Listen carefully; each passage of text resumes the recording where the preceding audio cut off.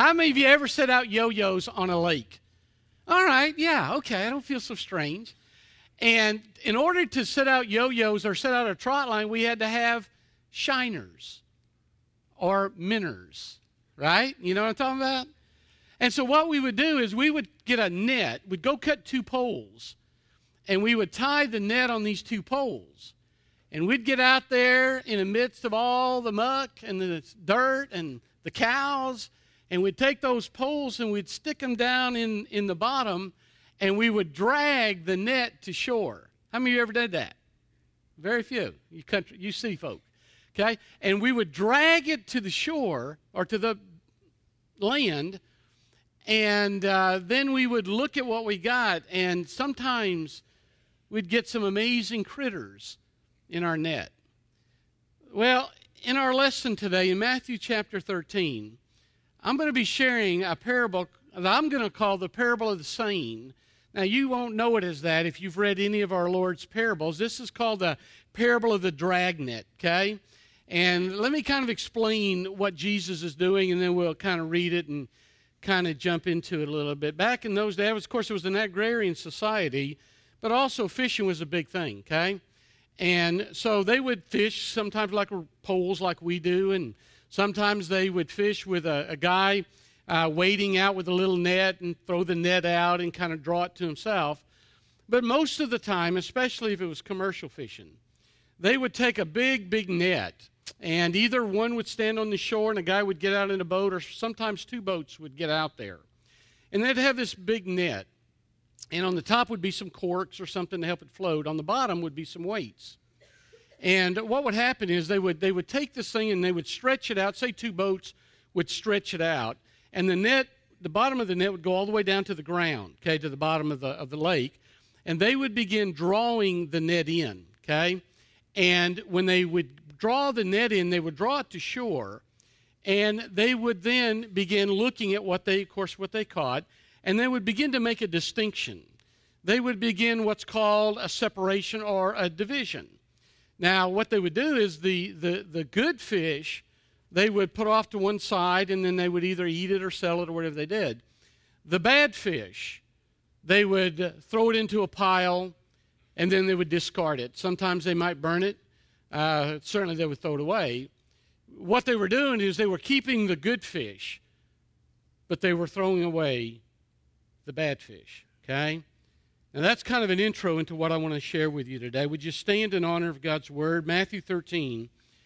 I want to begin reading verse 47 with you, okay? I don't know if, by the way, I don't know if I'll get to this. On our parables we've been doing, this is the final parable of what's called judgment parables. Jesus has been doing these, and this is number 7, which is a parable. The number 7 is kind of completion, okay? And I've kind of been in and out of these, but what I want you to know is Jesus is drawing it all together here. And it's tough stuff, gang, but it's important stuff, okay?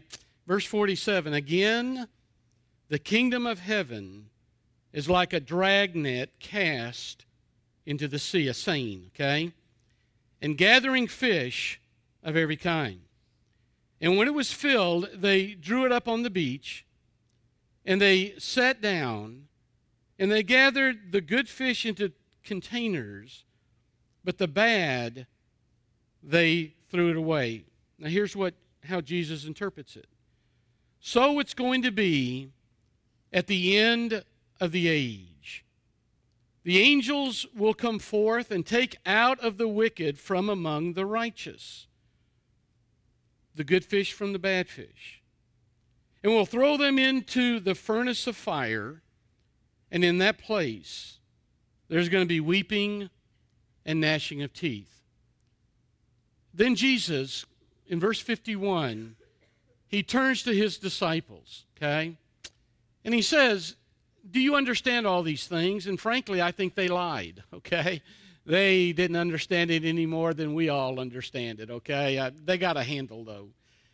And then Jesus said, therefore, every scribe who has become a disciple of the kingdom of heaven is like the head of a household who brings out of his treasure things new and old. Now, Father, I need your help, and this is important stuff. And I pray, God, you'll give us ears to hear. You'll give the preacher a mouth to speak. But, God, give us all a heart to sense your truth. In Jesus' name, amen. Thanks. Be seated. Keep your Bible open if you would, okay? Out of all the parables that our Lord told, I don't know if there's any parable more than this one that points to the final judgment of man. Out of all that he's told, some have a view toward it, some talk a little bit about it. But of all the parables that Jesus told, none deal with the final act. None of them deal with the final judgment more than this one. Now, there's judgment mentioned in the Bible. There's what's called remedial judgments, which is the disciplines of God. That's mentioned from time to time. Those are the judgments where, because God loves us, he disciplines us, like a father who loves his children disciplines his kids, okay? However, this parable is a parable that points to the end of all time, when final judgment occurs. And what Jesus wants us to understand is that when final judgment occurs, then it's going to be the end of all time, and that there's going to be a separation that's going to take place. Now, in the parable, the emphasis here is not on the good fish. The emphasis is on the wicked. Let me define for you the wicked. Okay? The wicked are those who have left God out of their lives. Not necessarily bad people. Not necessarily bad daddies. Not necessarily bad mommies. The wicked are those that are so caught up in life, so ingrained in the things of this life, that they just really don't have time for God. And so they leave God out of their life. The wicked are those who fail to acknowledge that Jesus Christ is sovereign Lord of their life. That he is the one who died on a cross for sin, and he is Lord or master of their life. They have other masters. It could be a job. It could be family. It could be recreation.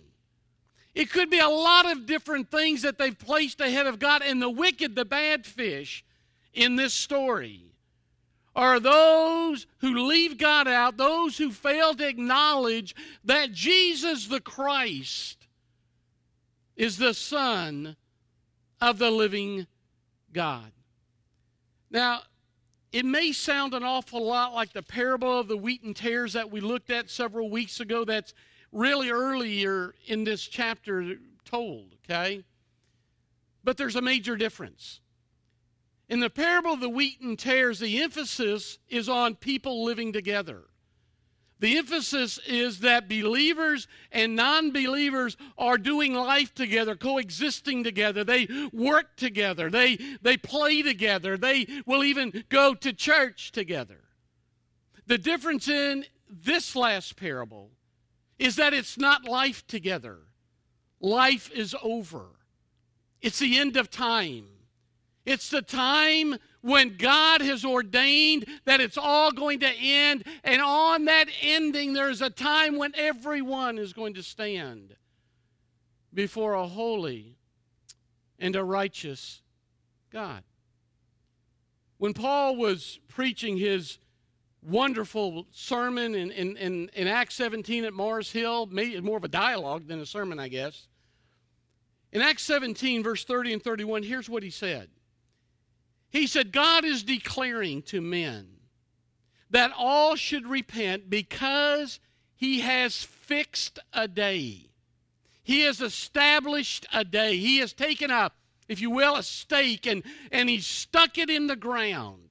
God has a day established when he will judge the world in righteousness through a man whom he has appointed furnishing proof by raising him from the dead. Of course, he's talking about Jesus Christ. Gang, let me tell you where the sermon came from this week, okay? We're beginning to wind down on some of these parables. There's a few more that I really want to do, if Lord be willing. But I know we're beginning to wind down, and this week I began, God, what are we going to do, kind of thing. And Wednesday, I had to leave class. On Wednesday, we're doing a evangelism training, if you want to call it that, called The Way of the Master, okay? And what we're doing on Wednesday is we're giving some tools to people so that if God were to open an opportunity, they would perhaps effectively, at least biblically, try to share their faith in Christ. Some of you don't come. Shame on you. You ought to be here, okay? That's not my sermon, but get it while I can, okay? This past Wednesday was the Wednesday when we began to hand out some tracts, okay? And tried to help use those tracts to break ice, maybe introduce, to build a quick relationship, okay? I had to run to the hospital before it was over. I went to the hospital. Luke and Stephanie's baby was in the hospital, and I just felt in my heart I needed to go. And so I left out before it was over, and I went up to the hospital and visited a while. And it was kind of late, and when I got out, I was hungry. My spiritual gift is eating, And I just got really hungry, and so I went through a drive-through. And it was a drive-through where, you place your order, then you go to one thing and you give the money, you go to the next, pick up the food. You know what I'm talking about? I want to tell you something, what God did to me. I went through the drive-through, and I went to the window, and I looked at a gentleman, a young man, and it hit me, Tom. You ran out of church on the Wednesday that you used tracts to try to help people understand a little bit about Jesus Christ, and you had nothing to give to him. Then you went to the next window, and a nice young lady there gave you your, and she was so happy.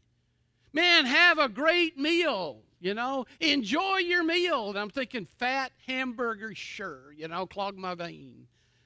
But she was so good, and I drove off, and I thought, Tom, you didn't even have a tract. The very night we were training people to have some kind of an idea about Jesus, you gave her nothing. The next day is when I began to read some more parables. And I came to the parable of the seine, the dragnet. I thought, oh, dear God,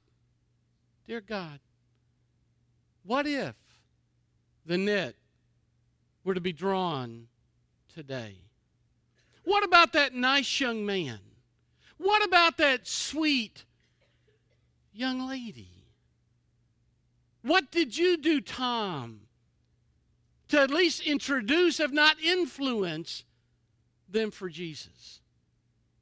Hence, what I'm going to be sharing with you today.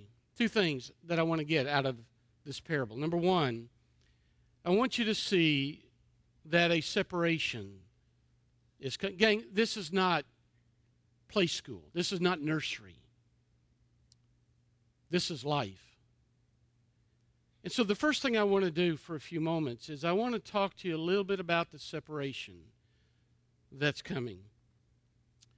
And then the second thing, which is kind of even harder, I think, is to talk to you about the suffering that's eternal, okay?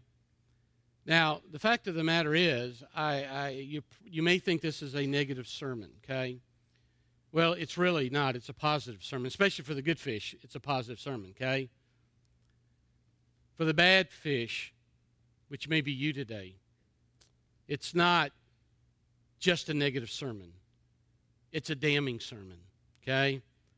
The good fish have heaven waiting. The bad fish have hell waiting. And that's going to be far worse than anything that I'm going to share with you today. Now, the challenge, I think, for us, first of all, is to discern what fish we are. And that's what I want to challenge you with. If the net were to be drawn and pulled to the shore, and the separation were to exist, to take place, my first challenge to you is to discern which pile you would be in. The second challenge I have for you is for you to think about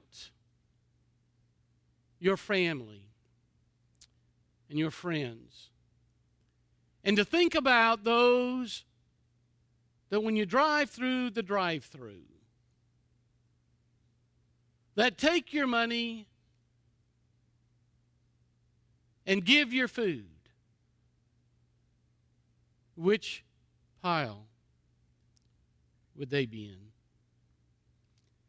Well, let's start. First of all, there's a separation coming. The net has been cast. The fish are caught even though they don't know it right now. They're swimming around so freely. They're thinking, like many of us think, why be negative? Why think about all this bad stuff? And why think about all this religion stuff? Why think about all this end of time stuff? Why worry about all the negative? Man, we have all this time to enjoy, all this fun to have. And yet ever so slowly time marches on. And the net of eternity slowly begins to encircle, ever so slowly tightening around the fish. Now let me share some things with you about the separation. Several things I want to point out. Number one, first of all, the time of the separation is set by God, not man. The time of the end is set by a holy, righteous God when He's ready.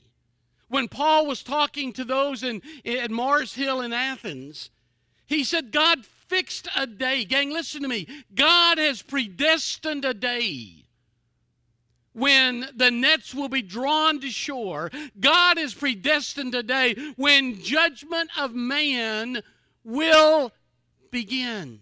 You understand that? That's not your time. You may think you have all the time in the world. I want to tell you, you don't, because you don't know. God alone knows. And you need to be aware of that. The second thing is this. Man rarely ever thinks about time. Christians don't think about time. We're caught up in the stuff just like many of the world is, you see. We rarely think about time. Lost people never think about time. If there's one thing the enemy does very well to us, that he gets us so filled with activities and things and events that we seldom slow down long enough to think that the end could happen at any time, because God alone determines that time. Now, the third thing about this I want to share is that the time could be today. Okay, listen, while we're swimming in an endless sea of life, the end could be.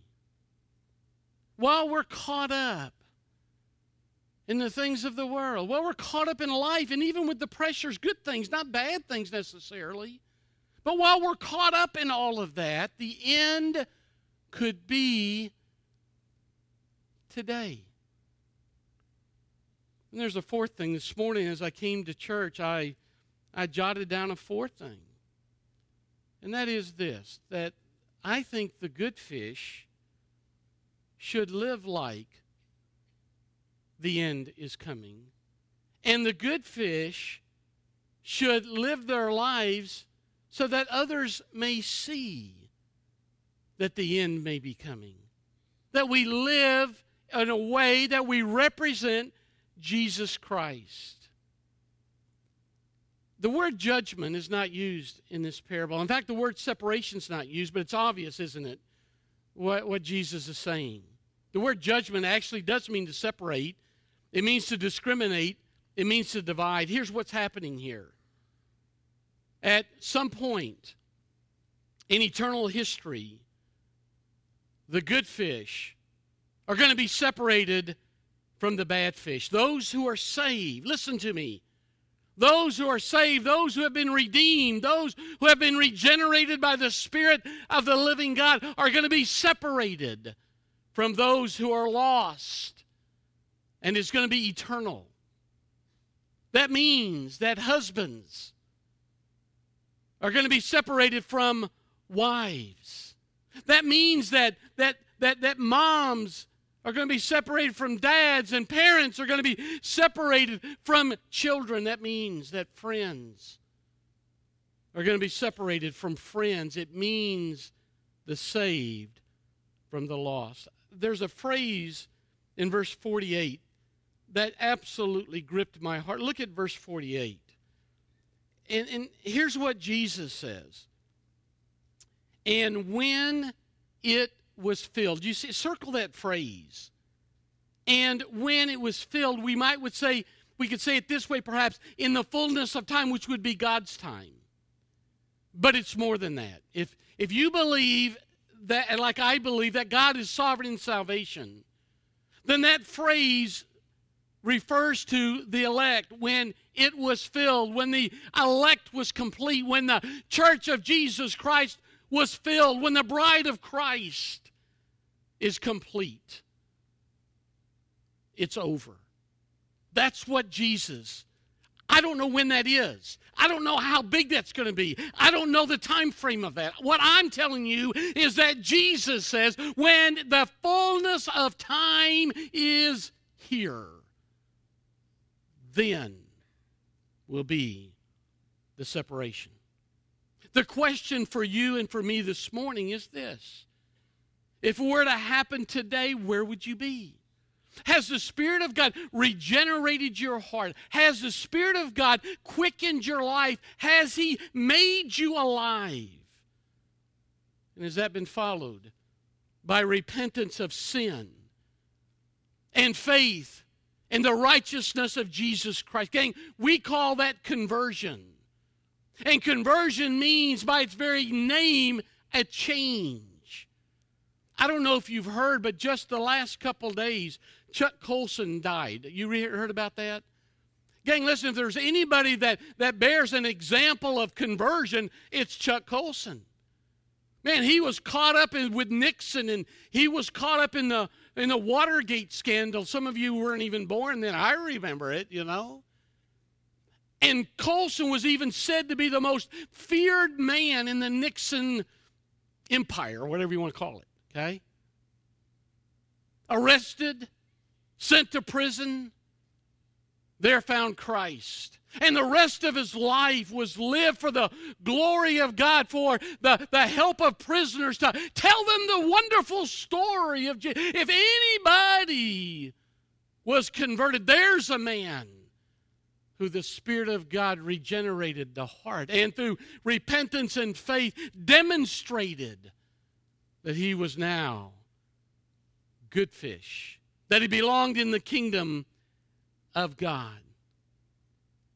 You see, I believe those who are saved understand that they've broken the law of God. And in pure justice, the penalty of sin must be paid. And dear people, the wages of sin is death. The penalty of sin is hell. And listen to me. God doesn't take delight in that.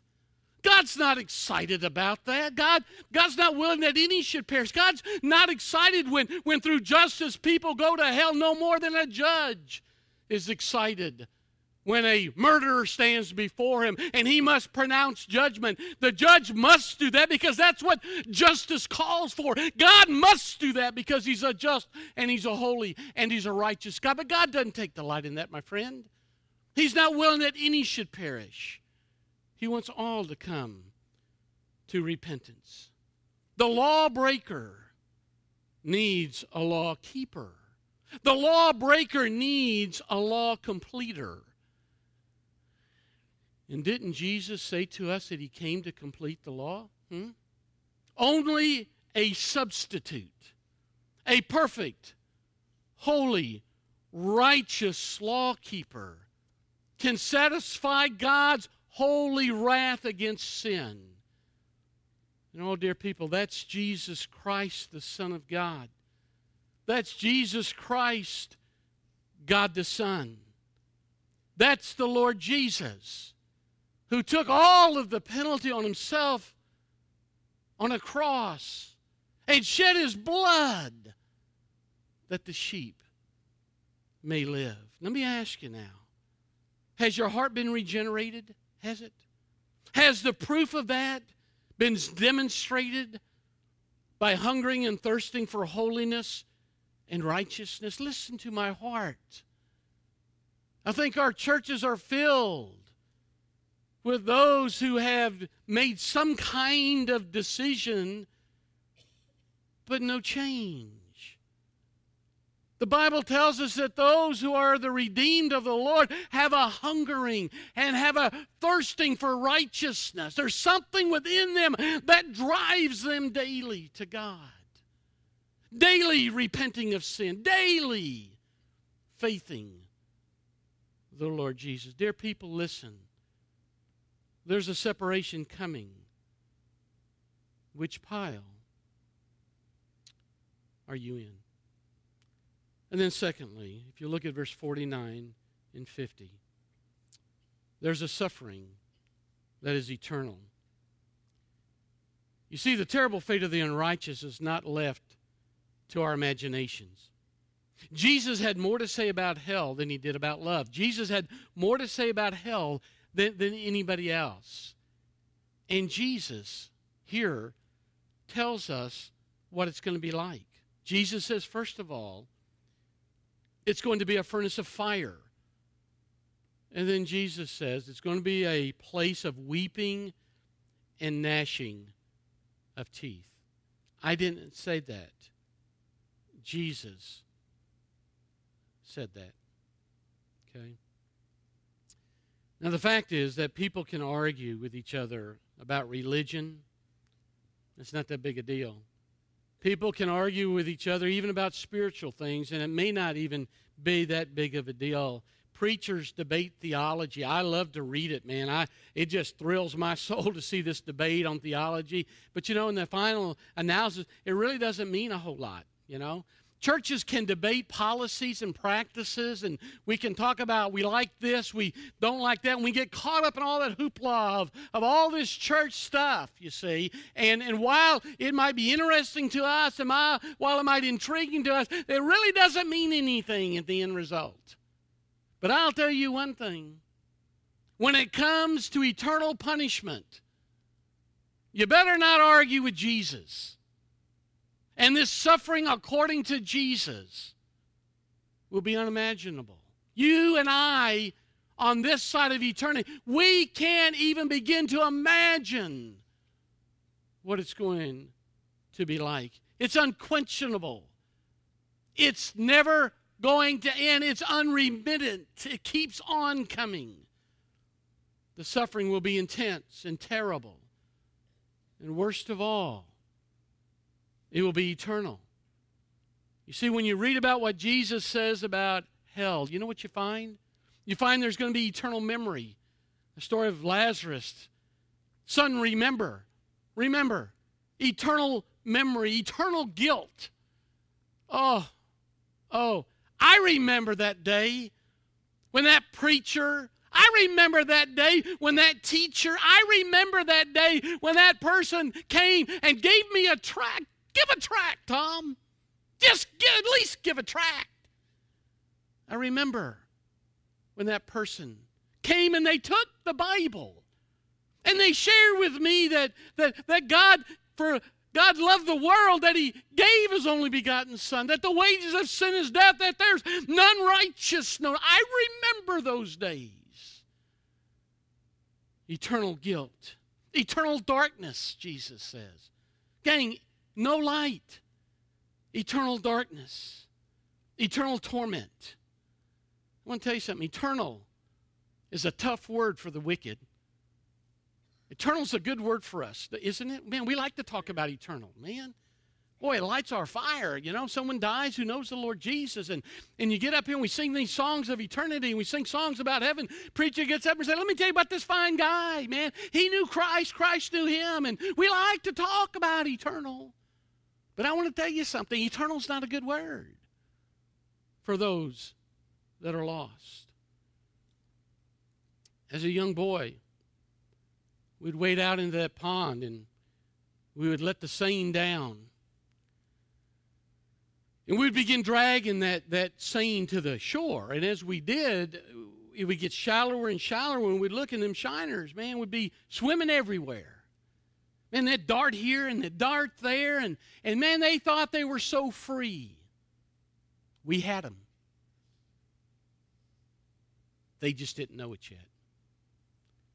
Beloved, I'm telling you that the net of eternity ever grows smaller and smaller, closer and closer, until the appointed time that God says, enough.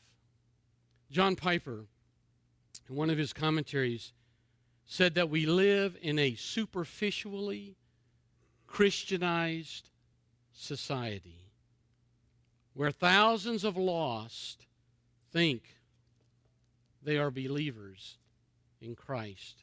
We live in a superficially Christianized society where thousands of lost people think they're actually saved. I want to close. Look with me in verse 52, and then I'm going to be through. Of course, Jesus says, have you understood all these things? And they said, yes. And then Jesus throws a little parable out there, real quickie. He says, therefore, which is a summary, I think, of all these judgment parables. And he said, every scribe who has become a disciple of the kingdom of heaven. Now, gang, that's the call that we have on our life. Do you agree with that? I mean, you weren't saved to sit. You were saved to serve. You were saved to do something. If all you were saved was to go to heaven, then why didn't he pluck you up, right?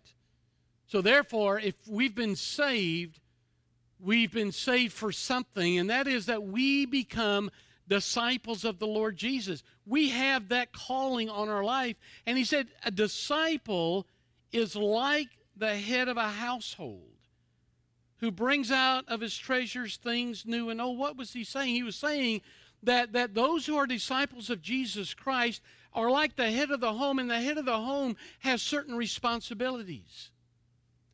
I'm the head of my home.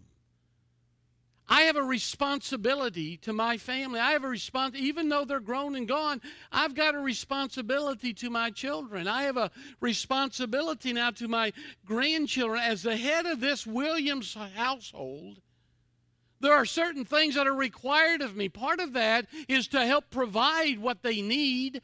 Secondly, to protect them from harm. And Jesus is saying those who have been saved and those who are disciples have the same responsibility, primarily to their household, but in responsibility in the world.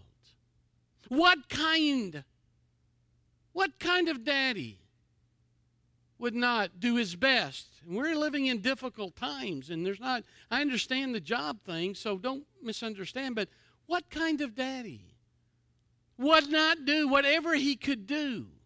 Whether it's one job, 2 jobs, 3 jobs, 5 jobs. What kind of daddy would not take on the responsibility to provide for his kids?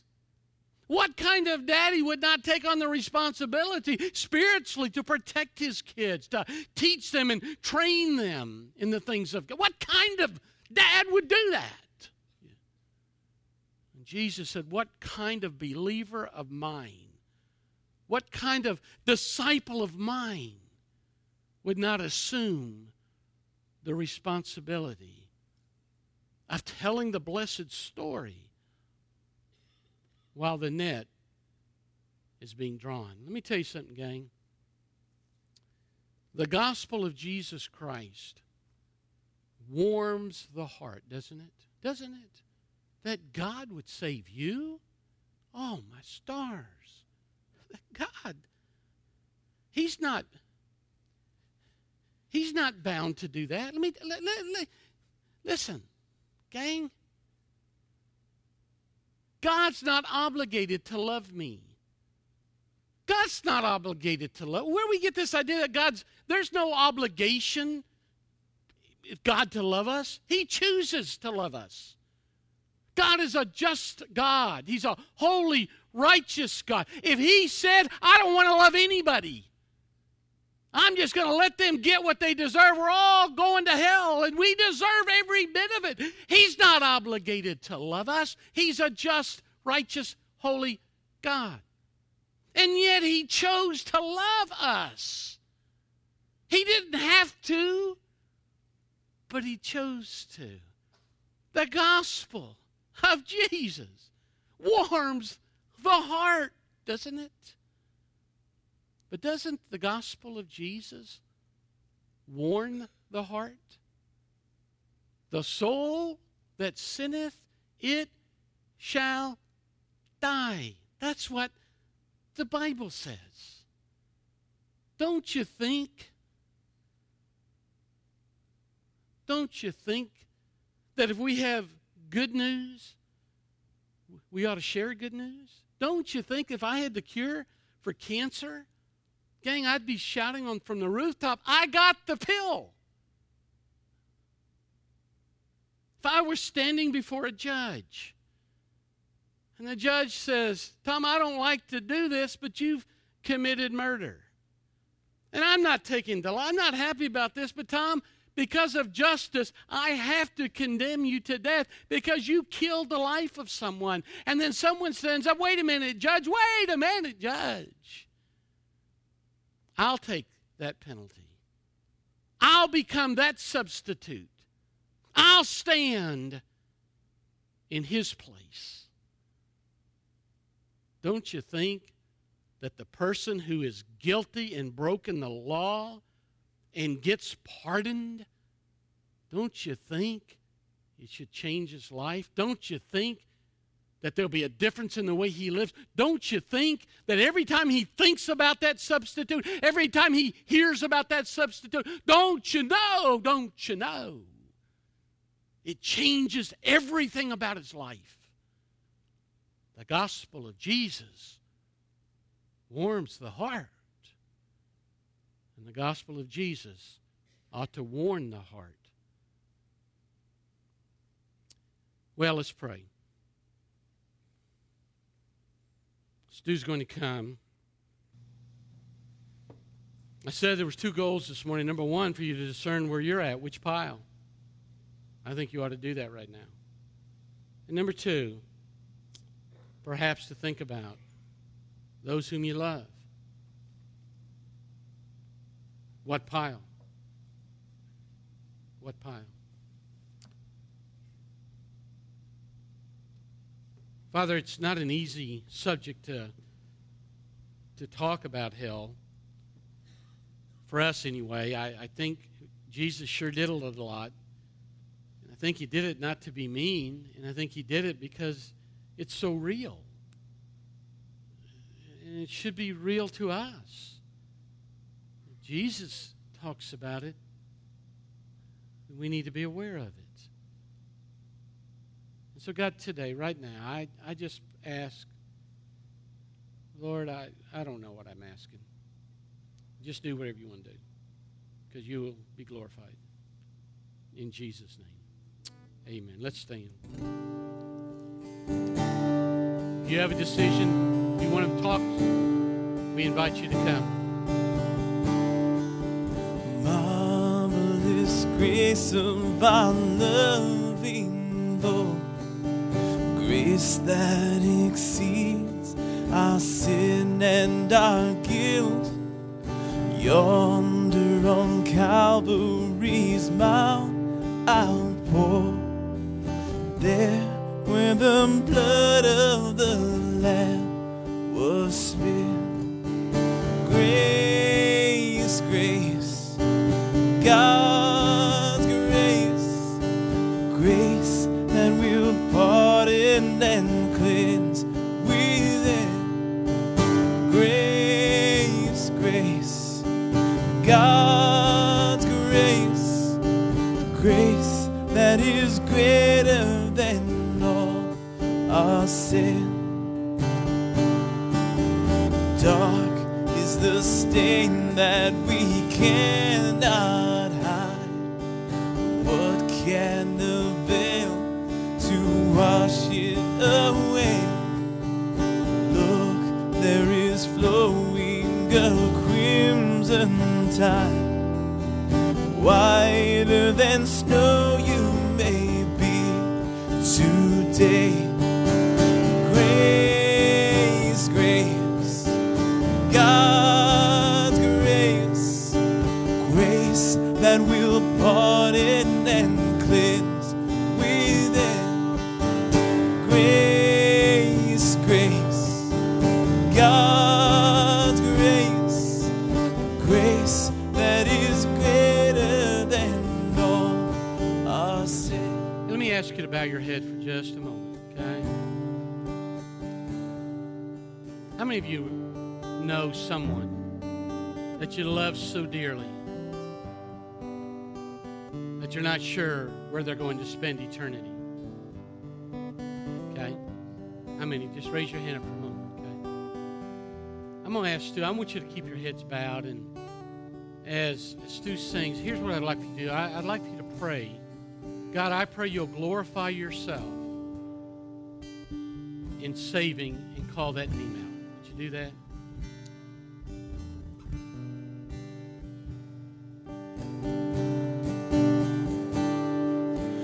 Marvelous, infinite, matchless grace, freely bestowed on all who believe. You that are longing to see His face, will you this moment His grace receive? Grace, grace, God's grace, grace that will pardon and cleanse within. Grace, grace, God's grace, grace that is greater than all our sin. Well, amen. Thank you. Be seated for just a moment, if you would. Larry, come stand beside me, if you would. This is Larry Howell. Larry's been coming for, several months off and on. And he's actually, you don't know this, but you've been the point of a lot of prayer. And Larry came this morning, said, I need God in my life. And he said, I just feel His conviction. And he said, I'd like to be saved. And Larry came this morning and gave his life to Christ. And if you're excited, it's Steve's brother. This is a cool thing. So if you're excited about that.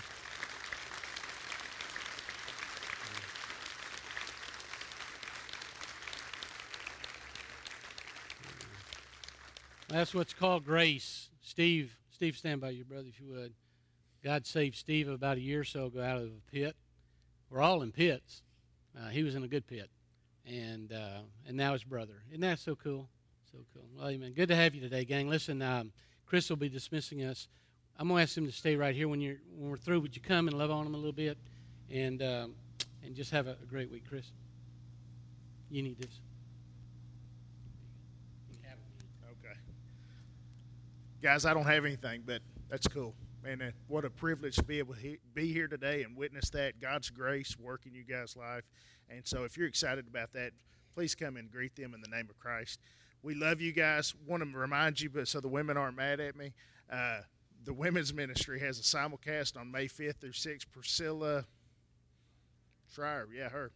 Priscilla. They're going to do a simulcast, and great ministry, great speaker. And so if you're interested, if you want to buy a ticket or if you have questions, see the ladies at the back table. Guys, we love y'all. Please come and greet these folks, and have a good week.